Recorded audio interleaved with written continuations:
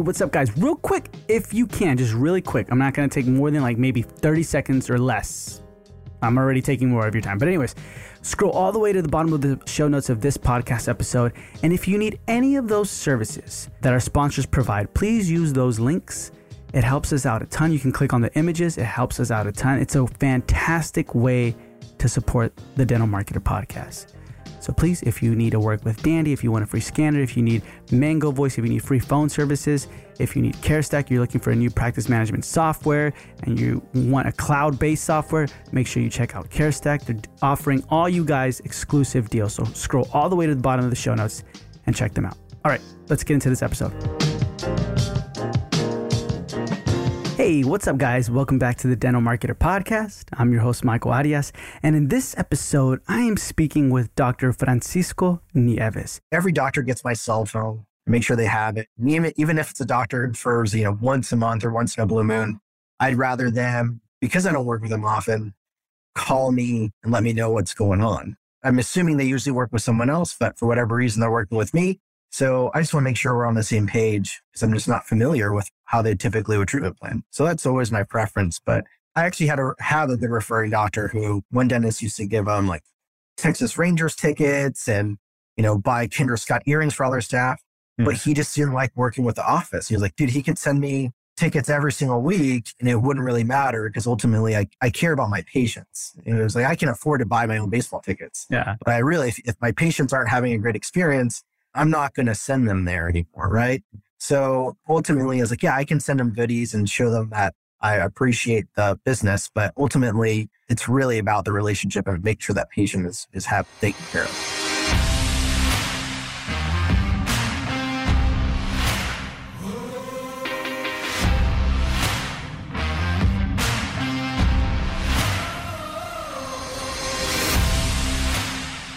Wonderful guy, wonderful guest. This is a great episode, especially if you're a specialist looking to be an endodontist.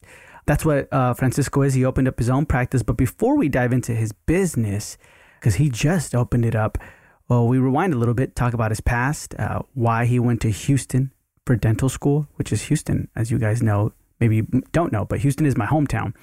So he went to Houston for dental school. Then he went to Rutgers in New Jersey, and he worked there a little bit. Throughout his past or throughout that time, he was married. So he talks to us a little bit about his personal life, how he got through a lot of those things. And then he worked in Fort Worth for a few years. And then he wanted to explore other areas. And he worked part-time where he's at right now, Granbury. And so we discussed that, what he learned in the process of working for these other practices.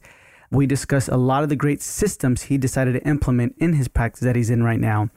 One thing I like that we talk about is how he is dealing with employees who ghost him and employees who have mental breakdowns. And so listen into that because this is valuable information that, if you haven't had an employee who has ghosted you or has had mental breakdowns, you will. And listen to see how Francisco handles that, right? We also discuss what you will be dealing with as an endo practice owner if you decide to dive into that field, right? And so he literally uncovers everything for us, what he has to deal with. And he also lets us know about how you have to have a good referral base or else you'll hate coming to work. You'll have to overdo things, right? And we discuss that. We discuss how he grew his referral base fairly quickly and how. And this is interesting information, not just for specialists, but also for anyone, right? Any general practice who needs a consistent, pipeline of patients being referred. This is fantastic for you. We also discuss how he lost referrals. I like how he mentions you don't completely lose a referral, you'll just lose the volume. And so you'll start noticing when you start losing volume and how you can handle that, how you can better it. We also talk about quiet quitting, which is a hot topic right now. Quiet quitting is like where the employee's still there, but they're not performing how they used to. They're just dead, they're silent, they're working on something else in their life, and they're just there because they're like, hey, I need a check. You know what I mean? So I'm going to do the bare minimum or less, if that. So we discuss that, how he handles it, and we discuss so much more on how he built his practice. So guys, without further delay, here is Francisco Nieves. Francisco, how's it going? It's going well. Thanks for having me. No, man, thank you for coming on and being a part of this. If you don't mind me asking, we were talking about it a little bit before, but where are you located? I'm in Granbury, Texas. It's about 30 miles southwest of Fort Worth. Nice little retirement lake town here in Texas. Why did you pick there? I'm originally from Fort Worth. That's where I grew up. We actually used to play a lot of sports against Granbury, so we used to come down here quite a bit. And when I practiced in the Fort Worth area, I had quite a few referring doctors from Granbury and the surrounding towns. And, a lot of patients would drive an hour and a half, 45 minutes, sometimes 2 hours to come see us in Fort Worth. But then I realized, there's not really a full-time endodontist down there. I should probably explore and see why. I spoke to a few other people and they didn't think there was a population that could support a full-time endodontist. And so I didn't listen and I ended up here. You're like, I didn't listen. Yeah. What sports did you play? I swam. So I actually swam my whole life. I swam in college. I swam for the national team in Puerto Rico. So it was a good career. That was never a thing where you're like, I'm going to do this forever. No. I'm full time. I'm going to make this happen. No, it was not Michael Phelps. So there's very, very few professional swimmers. And I wasn't that good. I just paid for college. So. So it was like did you get like a scholarship? Yeah, scholarship. I did. Yeah. I went to a small school near Buffalo, New York. Oh, wow. Okay. That's awesome, man. So tell us a little bit about your past, your present. How did you get to where you are today? Yeah. So, I went to St. Bonaventure University near Buffalo, New York, a small Catholic school in the hills in Western New York. Loved it. Had a great time there. And I was super lucky. I had brand new science facilities. But I knew early on, back when I was in high school, I wanted to be a dentist. I shadowed an orthodontist that swam. He was a Masters world champion, Steve Wood. He was just an incredible swimmer. He swam at Auburn. And he just one winter break asked what I was doing. I was like 16 or 17 years old. And he said, hey, come shadow my office so you can figure out what you want to do when you grow up. So I did. And I love the fact that he, was a small business owner. He was out in Weatherford, a small town, had great relationships with the referring doctors. His dad was a dentist. He was very passionate about it. So I just kind of looked up to him. And from a very early age, I realized that I wanted to be a dentist. So I went to St. Bonaventure and then went to Houston to dental school. And there, the endo program is pretty impressive. All pre-docs have to use a microscope for endo. They have a massive clinic with a ton of global microscopes.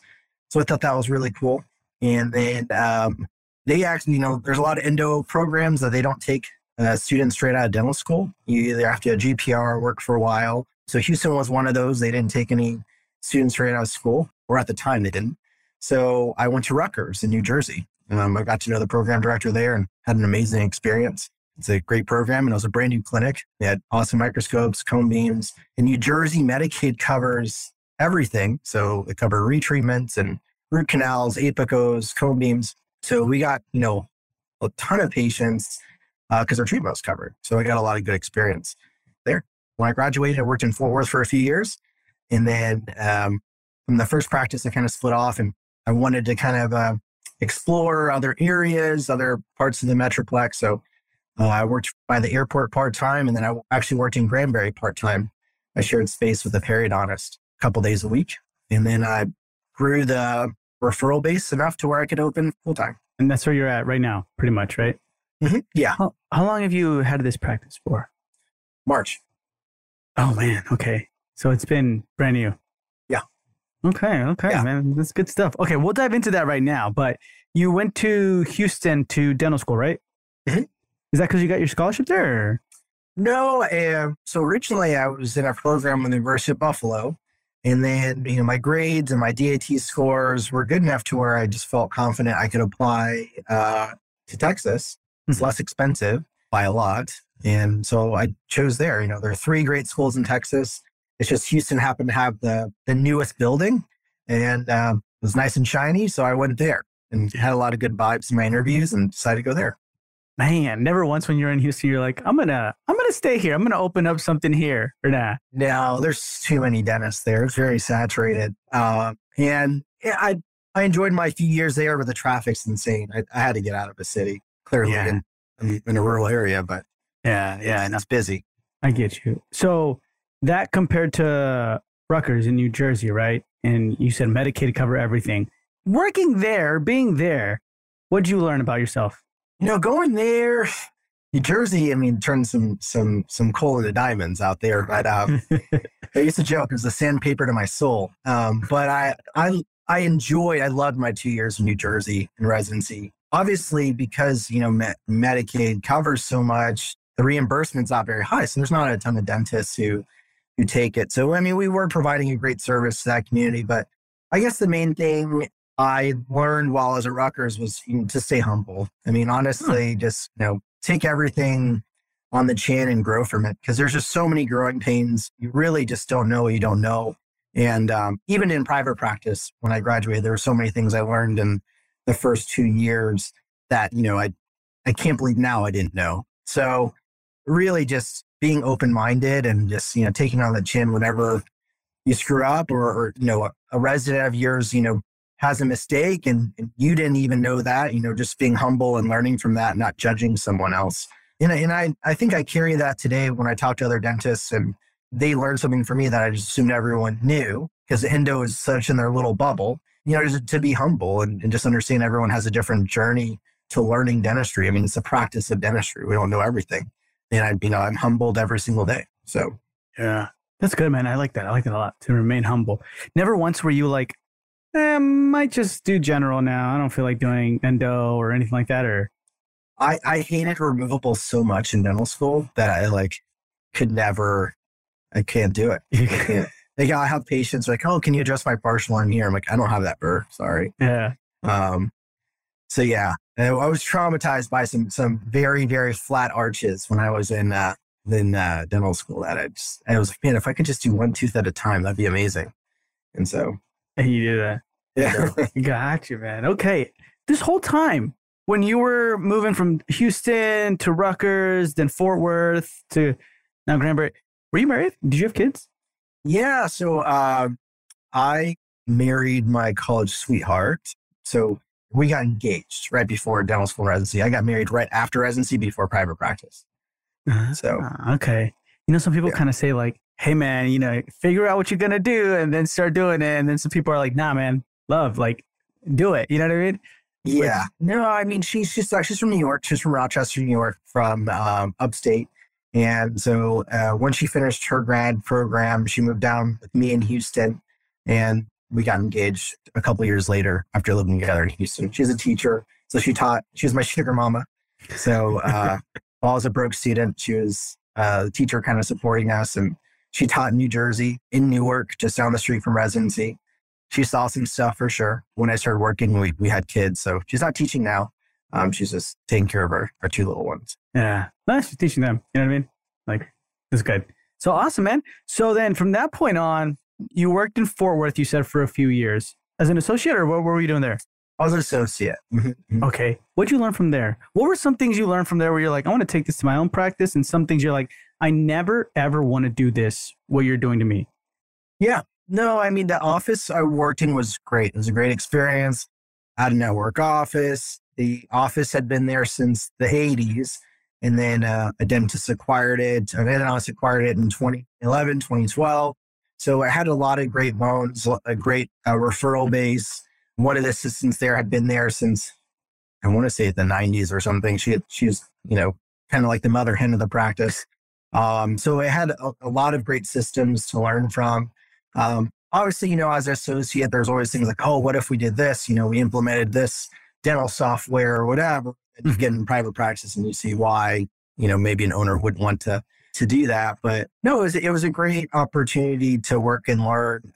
There wasn't really opportunity to own or be a partner there, which is why, ultimately that's what I wanted to do. But I mean, it was a great office to leapfrog from. I really learned systems.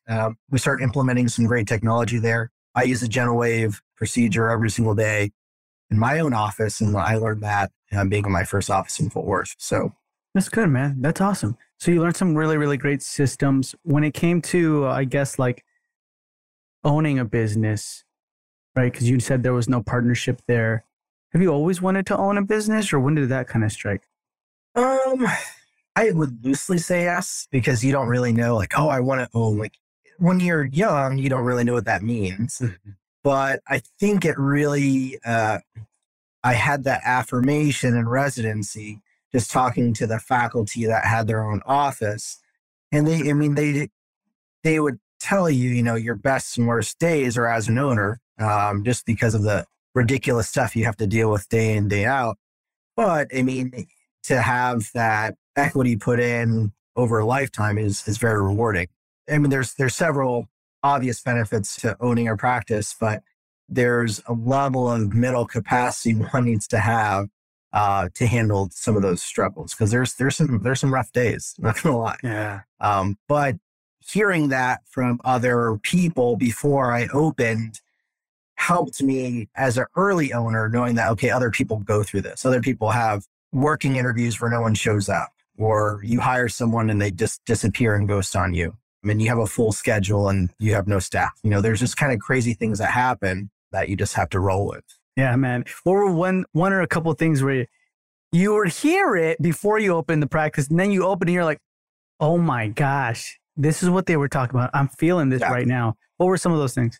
One of those things where, I've never experienced this, but like stuff like embezzlement. Like I've talked to several dentists, like, I hired this person, super trustworthy, or, they went to my church and all of a sudden I'm noticing on my EHR, I have this collections, but on my bank account, I don't have these collections. And sure enough, any cash patient, they're keeping it, or, their checks where they're writing it to themselves. Like, that's never happened to me, but stuff like that, I've heard that from so many dentists, at least half a dozen I've heard that from. Stuff, staff just kind of dipping out and you never hear from them ever again. I've had 2 working interviews where I had them come in, they seemed fine, and I never heard from them again. I couldn't even get their address or anything to write them a check for showing up that day. Couldn't even see them. I've had staff just have really bad days and have mental breakdowns, and, you have to give them their piece. Just there's so much life outside of the office that you just have to be prepared for. I've had AC units break down. It was, 85 degrees in the office. I had to go to Walmart and buy 8 fans to cool everything down. I've had crickets just show up out of nowhere, like it came out of the Bible, just, come in after a big rainfall, and we have to figure something out. But I've heard this, from other people, it's kind of crazy stuff. You just show up to work early, get it ready to go, and make sure, everything's great for patients. And a lot of times the good patients are understanding. Obviously in endo, there's people in pain and they can seemingly be irrational at that time point because they're in excruciating pain. And you just have to manage it somehow and make sure they're happy, and obviously make sure the referring doctor is happy as well. Yeah, that's true, man. We'll dive into that part right now because I want to know a little bit about that. But what were some unexpected things for those listening who are like, I've been wanting to get into endo? What are some things that you want to let them know? Like, hey, this is what you're going to be dealing with as a practice owner. If you do want to jump into endo and own your own practice. Yeah, I think the big thing for any specialist is just referral outreach and partnership. A lot of people call it referral management, but I'm not managing my referrals. I'm partnering with them and just maintaining those relationships. I always think that's a really weird term, but really it's just finding the right referring doctors, partnering with them, make sure your philosophies match, and see if you can be an extension of their practice. And I think that's something that's undervalued unless you've worked for a while, because they really are. I would call them almost like the lifeblood of your practice. If you don't have a good referral base, you're probably going to hate coming to work. You may not be working with, the best doctors you want to work with, or maybe it's a doctor who doesn't love the office they're working with and just kind of dumping junk in your schedule. That's such a huge impact. And I think if you go into a really saturated market that's really competitive, those really top referrals that people want to work with, they may gravitate to their office. So that's a part that's a struggle. And honestly, I didn't really deal with that so much my first year or so out of practice, but the office I worked in, it didn't have, a jam-packed schedule as soon as I got in. I had to go, drive, hour and a half to different small towns and introduce myself to try to increase my referral base. And I did. And that's one of the things I did. I just happened to drive out to Granbury and Stephenville and all these small towns early in my career and built relationships, only to realize this area really needs a full-time endodontist. So just understanding the psychology behind referral partnerships and, the stresses and rewards involved with that, it's really important. Communication is huge. I'll spend a good chunk of my evening just calling dentists, just to talk to them about a patient, touch base with a complicated diagnosis. Maybe they sent for 15, but it's actually 14 and 15, but there's some weird things going on. Maybe we should consider extraction with replacement. There's so many ways to go. And until you can start mind reading some of your referrals, communication is so big in getting the best outcome. Yeah. Have you ever gotten like a referral where they were like, not unpleasant, but like they gave you headaches a lot? They're like, no, this is how I want it. But they kind of didn't really take your professional opinion. You know what I mean? What do you do in that situation? Absolutely. I mean, honestly, I always put the patient first, right? My philosophy here when I hire a staff member is treat patients like family. That's the reason why I wanted to open this office. Is when people come here, they feel like they're a close friend or family and they feel very comfortable because anxiety is such a big deal. But whenever I have a patient that is kind of stuck between my opinion and the referring doctor's opinion, ultimately I leave it to them. It's like, listen, just decide what's best for you with the person you trust. Obviously, you've been with the sales for 15 years. You're with them because they haven't led you astray. If you want to go on their opinion, go with it. I'm just a data point, but this is your doctor who's going to take care of you. If you value their opinion, just go with them. And if you're unhappy with any consultation we're giving you, I'm more than happy to give your money back if you feel like this is a waste of time. Usually most patients, appreciate my opinion and say the doctor says, you know what, I'd rather, instead of doing the retreat, I'd rather you just have the tooth pulled implant. I'm very cool with that.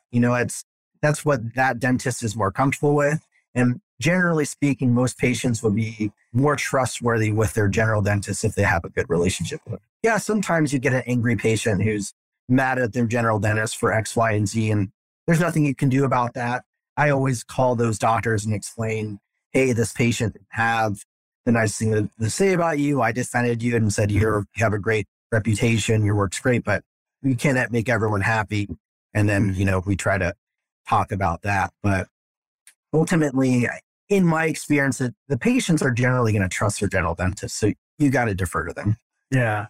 How do you build up these referrals, man? Like assuming like you're on a clean slate right now, you're just building up. Do you walk in, drop off gift baskets, or what are you doing?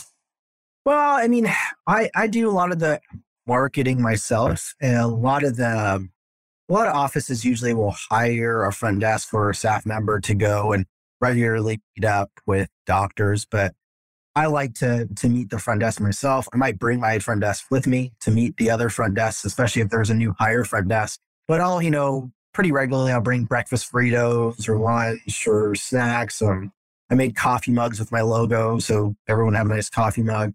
But every doctor gets my cell phone. Make sure they have it. Even if it's a doctor for once a month or once in a blue moon, I'd rather them, because I don't work with them often, call me and let me know what's going on. I'm assuming they usually work with someone else, but for whatever reason, they're working with me.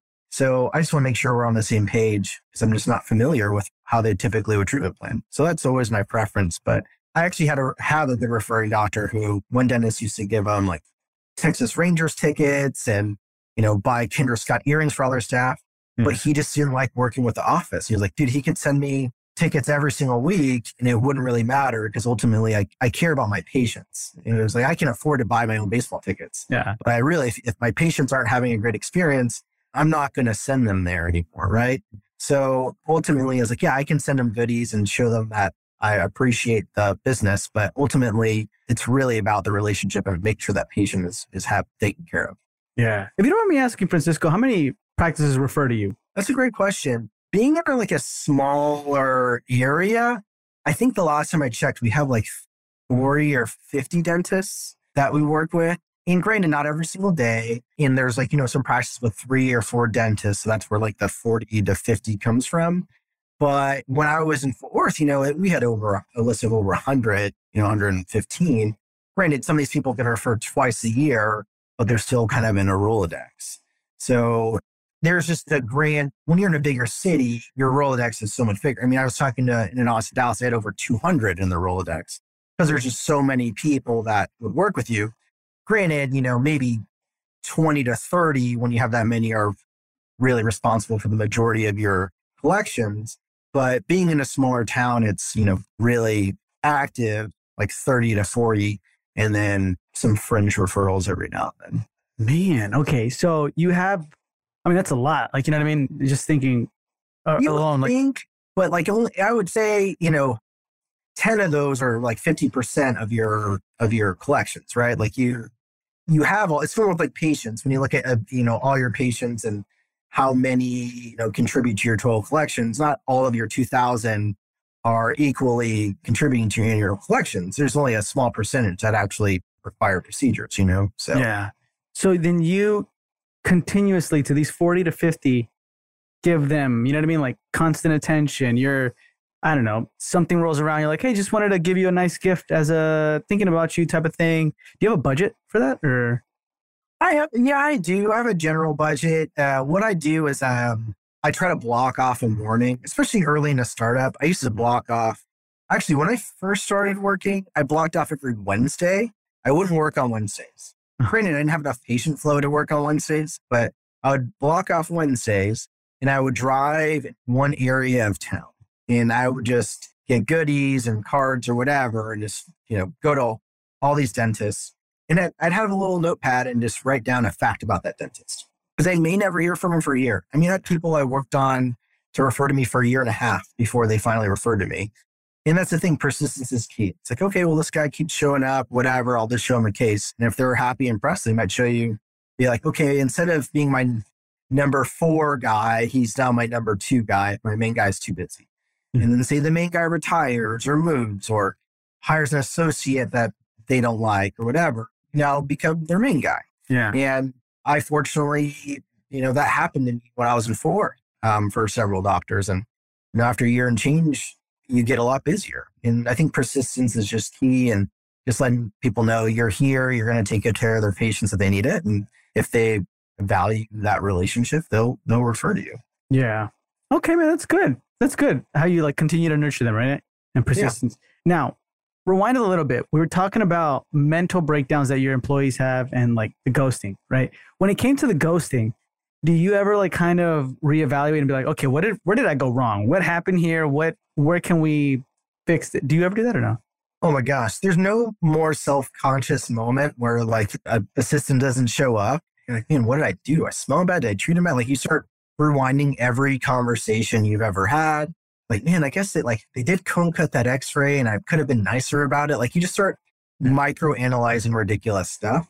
And it just, there's so many things outside of your control. You forget, you're just a job, right? And they could be great, but ultimately there's so many things in life that happen after 5 o'clock that are outside of your control. And a lot of assistants, they're young, right? They have a whole life ahead of them and maybe they want a career change or they just don't see upside in the job. I'll probably never get that answer, but honestly, it's just, in my opinion, I care more about they're happy or safe or figure out and become happy. I would hate to have an employee that hates coming here every day. It's kind of like that idea. I don't know. I've been reading lately about silent quitting, where it's you want to quit and you kind of just mentally just check out and you just kind of go through the motions. Mm-hmm. And it's something, it's kind of been in the media lately, just this idea of silent quitting.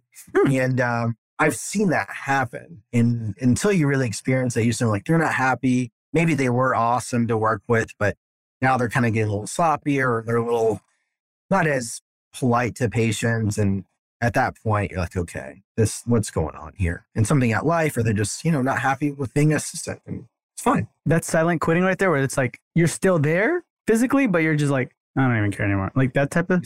Exactly. Yeah. Just kind of mentally phasing out. And they're they're in between, I don't know what I want to do next, but I don't want to do this, but I got rent to pay. I've seen that since I've graduated. Yeah. And I've seen that in sports. I don't know if you played sports at all. James Harden.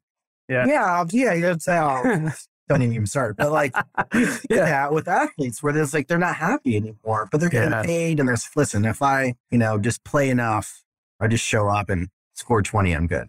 Yeah. I totally see that. I didn't know that was a thing. Silent quitting. Huh. That's interesting, man. That's really, really good to know. So then the ghosting, let me ask you real quick. Were you able to fill those positions up or no? The ones you were looking? Yeah. I mean, I think I pushed more towards cross training at that point. So, okay. If a front desk, were to quit, I could have an assistant kind of fill in that role very quickly.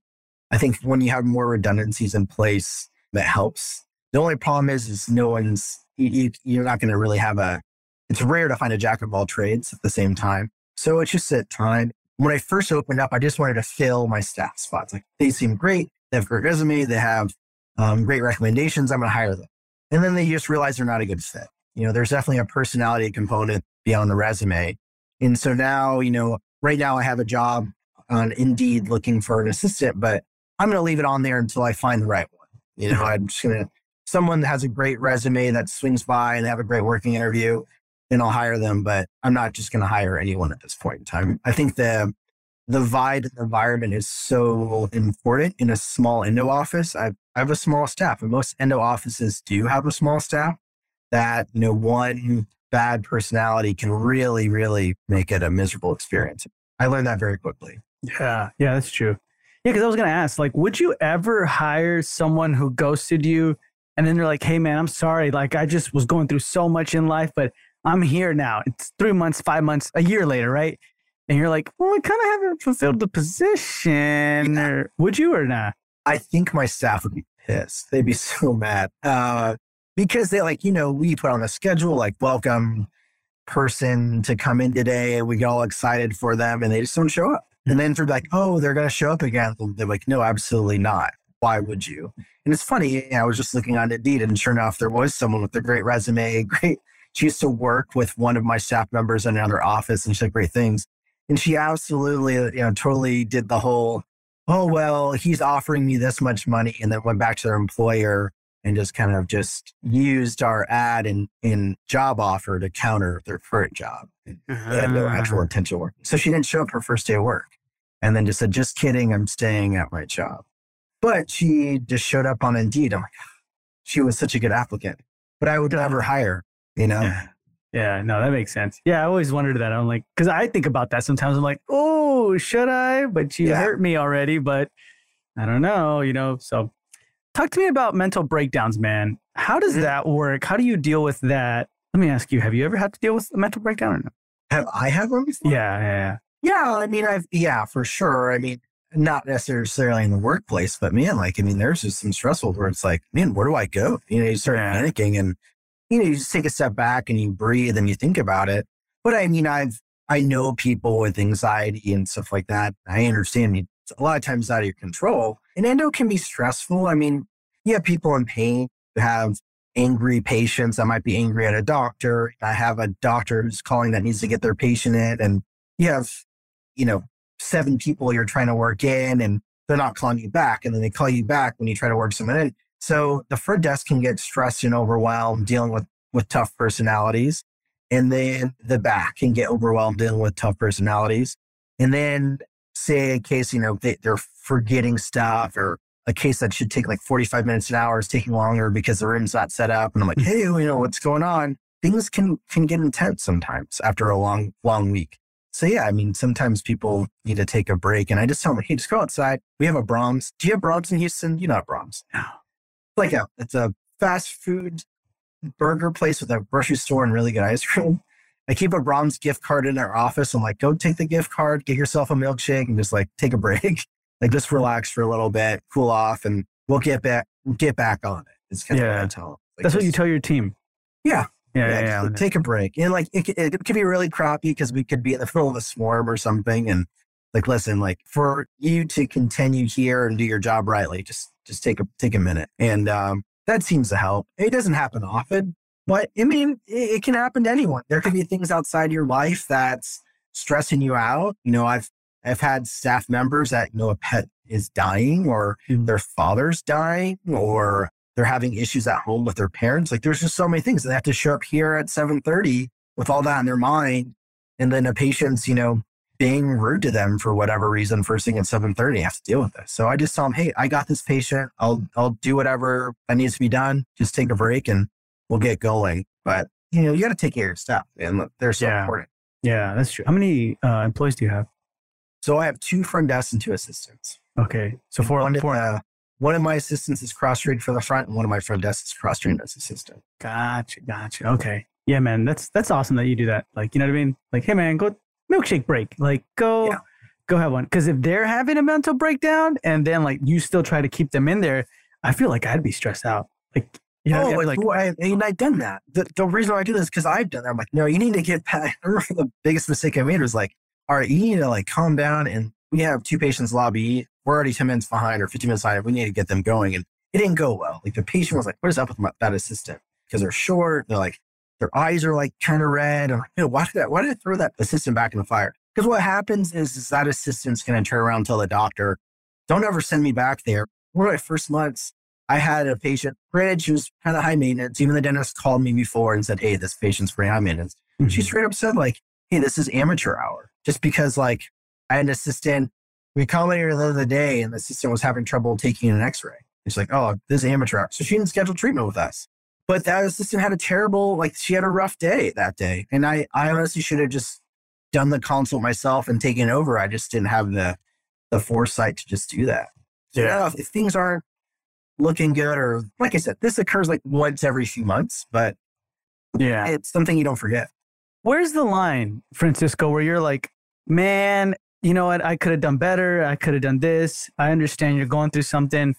Fine. You know, take a breather, to where it's like, dude, we've lost 7 patients because of you. Like, this is ridiculous. You know, where's the line? I mean, probably after the second patient. If this is a recurring thing, you know, where it's affecting patient care. And that's the whole point of, hey, I can see to look at someone who's had a rough day or has had a rough, you know, string of patients, because we see a lot of people in pain. It can be tough. It can be excruciating. You know, our average age is like 69 is our average age population. They're pretty elderly.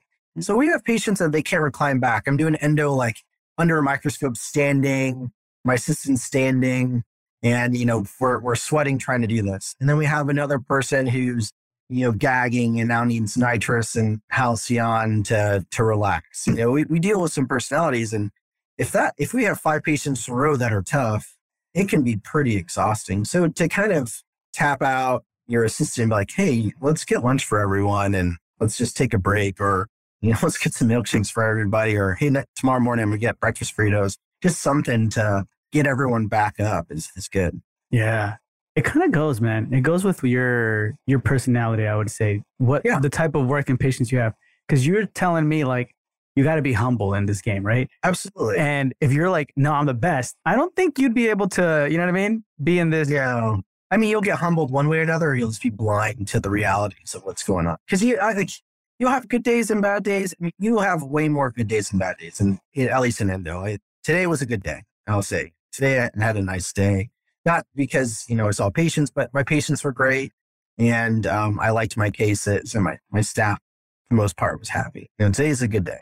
But I mean, there'll be days where, you know, a case didn't come out the way you wanted and you want to bring him back to make the case nice. Or, you know, you had a hot tooth that was a pain to get under control, and your patient felt pain at the beginning of the procedure. That's not fun. I don't want my patients to feel any pain. So those are the best situations, but you just have to understand it's okay and things are going to be fine. That's good, man. Have you ever had to so far? Because you opened, you said in March, right? Mm-hmm. Have you had to let go of anybody so far? I haven't had to let go of anyone so far. I've had to kind of have the conversation of, do you want to be here? And if you don't, you should probably leave. And then they were just like, you know what? I want to do something else. Like I had an assistant, he decided to work in a factory. He wanted to work nights. He didn't like waking up early. So he was like, yeah, I don't like waking up this early. I want to work later in the day. So I found a job. He was moving anyways. Yeah. I want to work in a factory. So I'm like, all right, man, well, you can go. You can go work in a factory. Like, okay, man. You know, what's your oyster? Yeah. So I'd have to let him go. But he's kind of just have to feel him out like, hey, I just know. And he was a great assistant. He was showing up late and was just super tired and groggy. And then once he got his energy going, he was fine. But it affects the whole team if everyone's not ripping and running. So I pulled him aside. I'm like, hey, what's going on in life right now? Yeah. No, yeah, for real. Like, especially in the morning, like that sets the tone. You know what I mean? And yeah. He's like, yeah, no, I get you. How do you, or have you lost any referrals or no? Like, as far as people who sent you the practices, has any of them like said, hey, we're not going to send you anymore? No, honestly, I'm like I don't think I've lost anybody. Thank goodness. But I've just opened. So I haven't lost anyone. I've only gained referrals. Yeah. Well, that's good. I think what tends to happen is you don't completely lose a referral. You'll lose the volume of the referrals, because you'll have patients that you've seen before, you've treatment planned. But I haven't absolutely don't ever refer to this office ever again. Mm-hmm. I'm sure I will at some point in time, but just not in this first 6 months of being open. Gotcha. Yeah, actually, that what you said makes a lot more sense. Like, you're not going to completely lose a referral unless they're like super angry with you and then they're like, you lost me, right? But other than that, they're just like, they'll probably tell their team, hey, maybe right now let's not send them anything. You know what I mean? Actually, I take it back. I did lose a referral. I think about it because it's been so long.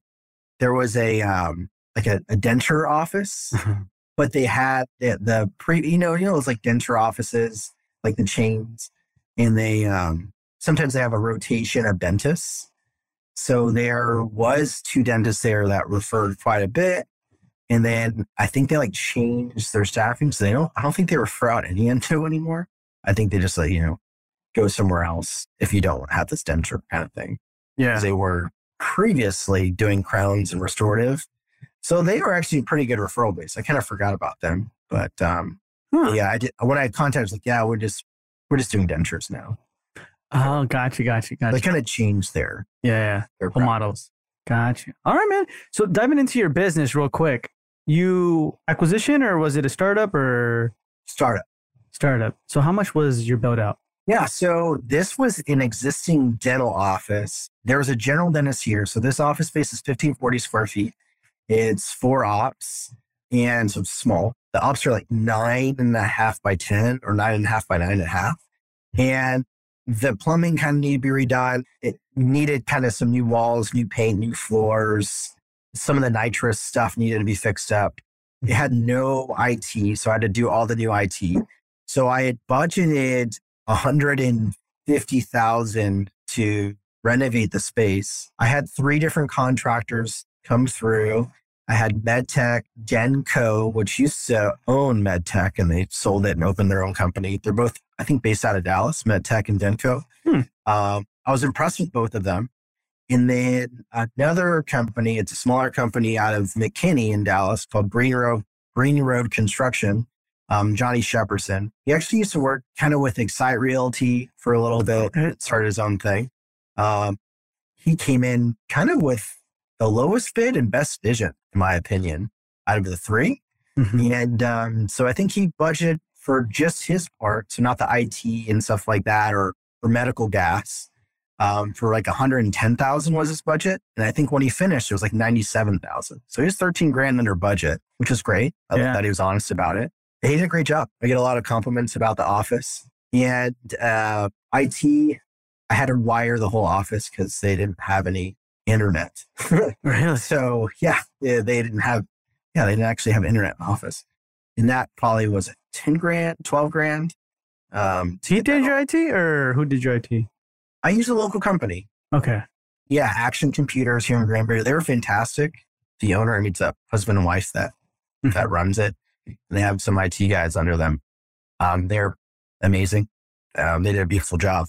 And then I had a MedGas group in Fort Worth. I think it's like North Texas MedGas or something like that. They came and fixed up some of the plumbing I needed for the nitrous. Gotcha, man. Awesome. Okay. So then it was like about roughly almost 100,000, right? Yeah, it was. So like with that, I would say it was probably like 115, 120. Okay. 115, 120. Okay. Who'd you go with for your loan? So I went with a small bank here in Fort Worth, Trinity Bank, and they're incredible.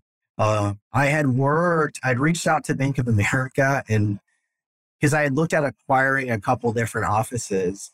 And I don't know, I've heard great things about Bank of America, but whoever I interviewed with had no idea anything about endodontics. And it was the weirdest thing because I was telling them, hey, this office, the revenues were this much, the collections was this much, sometimes endo offices are valued at about like 70% of collections. Somewhere between 70 and 80% is kind of more or less what they're valued at. So I told him the number, and the Bank of America guy was just stuck on, well, what about the patient charts? It's like, what are you talking about? It's like, well, the patient charts, like, are you just going to buy the patient charts? I'm like, I don't care about the patient charts. They already have root canals on them. Like they may come back, hopefully not, because that means I'm fixing a problem. Like I'm buying goodwill of the referrals. That's what matters. And he could not, we are 30 minutes in this conversation, could not grasp this idea of a specialist buying goodwill of referral relationships, not the patients. And kind of just hung up. I was like, I don't think What? we're a good match. And I just hung up on him. Oh, you hung up on him. I thought he hung up. I was like, No, I hung up because I was like, I don't think this guy is competent to handle like what we're talking about here. So I could have probably gone up. I think startup would have been a lot easier to comprehend. But the acquisition thing, like if he couldn't handle that simple concept, I wasn't going to, go that way. And then the next route I went was Wells Fargo and PNC. PNC was going through the merger of BVA, and that was a nightmare. I don't know if you heard about that, but they acquired BVA Compass Bank. oh, wow. And the merger, they lost accounts, like actually lost accounts. And so everyone is all hands on deck on that. So I didn't hear emails back for like 6 weeks from PNC, but I loved everything that they were saying going up to that. They're just stuck in a rut. Well, Fargo was great. Underwriting was a little bit of a mess. They didn't like that I was working here part-time. So they thought it was like a little bit of a risk opening in an area that you're working part-time in, even though I cultivated the referral relationships.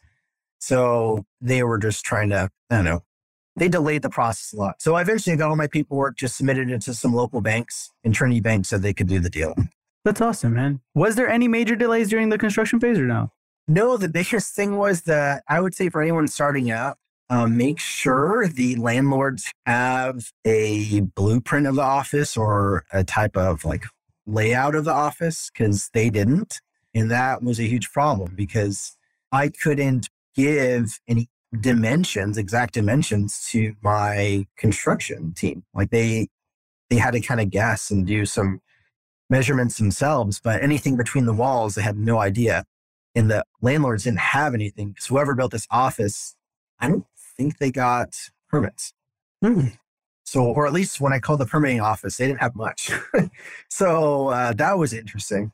So that took like 2 months to get blueprints from an architect, from the landlord. So that was brutal. That was the delay. You were like, hurry up. Just to get started. But they actually finished ahead of schedule. Oh, nice. Okay, that's good. And so right now, would you consider, you're saying like, I'm breaking even, or I passed break even point already, like in what month? Yeah, I passed break even by month 3. So what I decided to do, Wells Fargo, based on everything that I had told them and what I needed, they wanted me to take like a $500,000 loan. And I told them, I don't think I need that much. And they said, well, you're going to need working capital. And when I presented everything to Trinity Bank, they said, you don't need that much. But instead of giving you working capital because you have decent savings, how about we give you a $100,000 line of credit? And if you need to dip into that line of credit, you have it at your disposal. But we think you have the savings that if you just stay lean personally for the first 3 months, you just dip into your savings to do whatever you need to do. And they're right. And they're absolutely right. I just didn't really pay myself for the first couple months. And then month 3, I could pay myself. And then month 4, I could pay myself more because I was just paying as much cash into things as possible. So. Gotcha. Okay, man, that's really good. That's really, really nice. And then from this point on, what systems did you like upgrade or anything like that? So what I started with, I furnished 2 ops. And so I have Belmont chairs. I got Belmont cabinets. I worked really closely with Benco for that. They actually got me like floor room models. So that was the biggest thing, is everything's delayed. So I had 2 ops that weren't ready to go, but very quickly I needed a third op. And there's a local rep in Fort Worth, Reliable Dental. And he told me, hey, there's this dental office. They have chairs that are maybe 8 years old, that they're also Belmonts. They're wanting to sell them for pretty cheap. Do you want to buy it? And I was like, so I bought them both. And that was my big upgrade, probably like month 3 that I got there. But I kind of came in with a pretty high-tech office. I have a Carestream 8200, really nice cone beam. I have the GentleWave system. It's completely changed how I practice endodontics. I have a big screen TV in each op so patients can see their cone beam. And then I just have a nice kind of digital office. Nice, man. Okay. What were some things where you're like, hey, I was worried about this before I'm open, and you would even like maybe post about it or anything like that, or look for comment. And then now you're like, yeah, that really didn't matter that much compared to what matters now. You're like, oh, this is what I should have done. A really good question. Working for a while, I kind of knew what the pitfalls were going to be. I don't know what I kind of overstressed about. Actually, I do know. So the biggest thing I was overstressed about was capacity early on. I knew my front desk pretty well before I hired her. And I told her, I just want to get 2 ops up and running just to save money. And she's like, this is stupid. I know you're going to be busy pretty quick. You need to get 3 ops. And I was so concerned about getting busy again in that town that I would just have a couple slow months, and it was a non-issue. Just being there, present, 4 days a week, you're going to have emergency or 2 a day that the patient needs to be seen that day, that you're going to be fine. And the doctors are going to appreciate that you're able to get someone in pain the same day or out of pain the same day. And in a small town that otherwise they have to drive another hour to another town to get a root canal done. So when a patient can just drive 15 minutes, it's a big deal. Gotcha. Okay. That's good, man.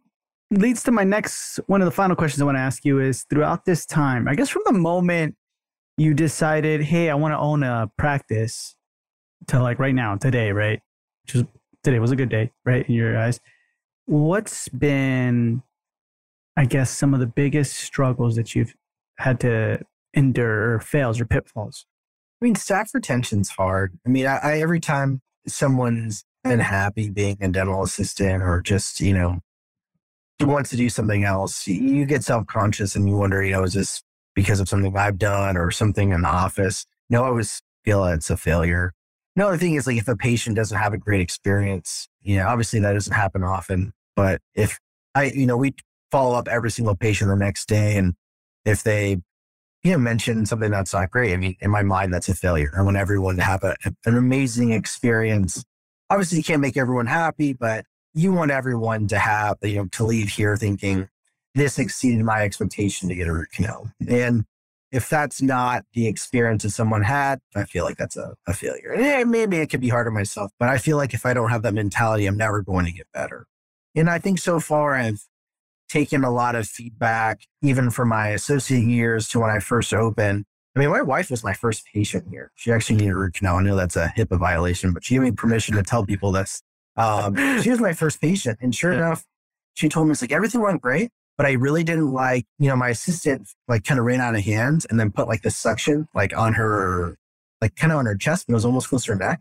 It's like, everything was great, but I didn't like it when that rubber thing was on my neck. Like, I felt like I was suffocating. It's like, you mean the suction? It's like, yeah, like that really bothered.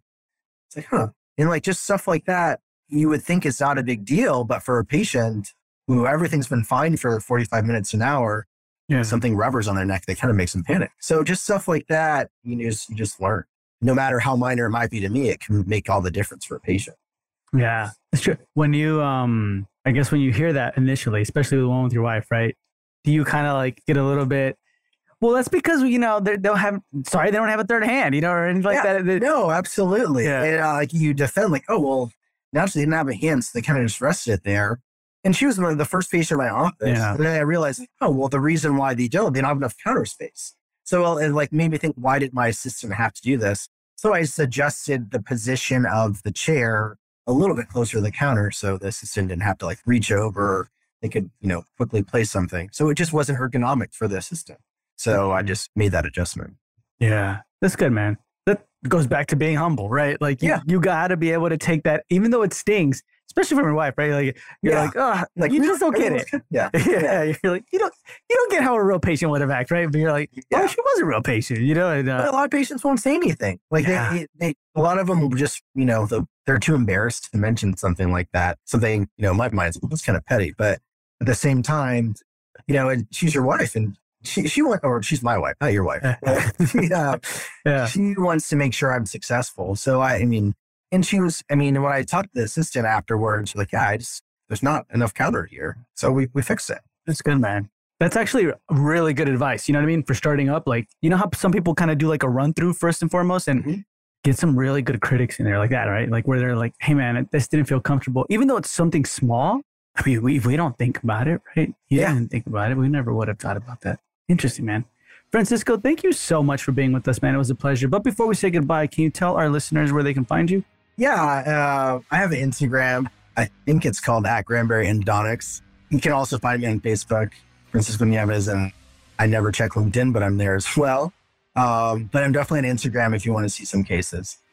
Awesome. So guys, that's all going to be in the show notes below. So just go in the show notes below and and check it out. Reach out to Francisco. And Francisco, thank you so much for being with us, man. It was a pleasure, and we'll hear from you soon. All right, take care.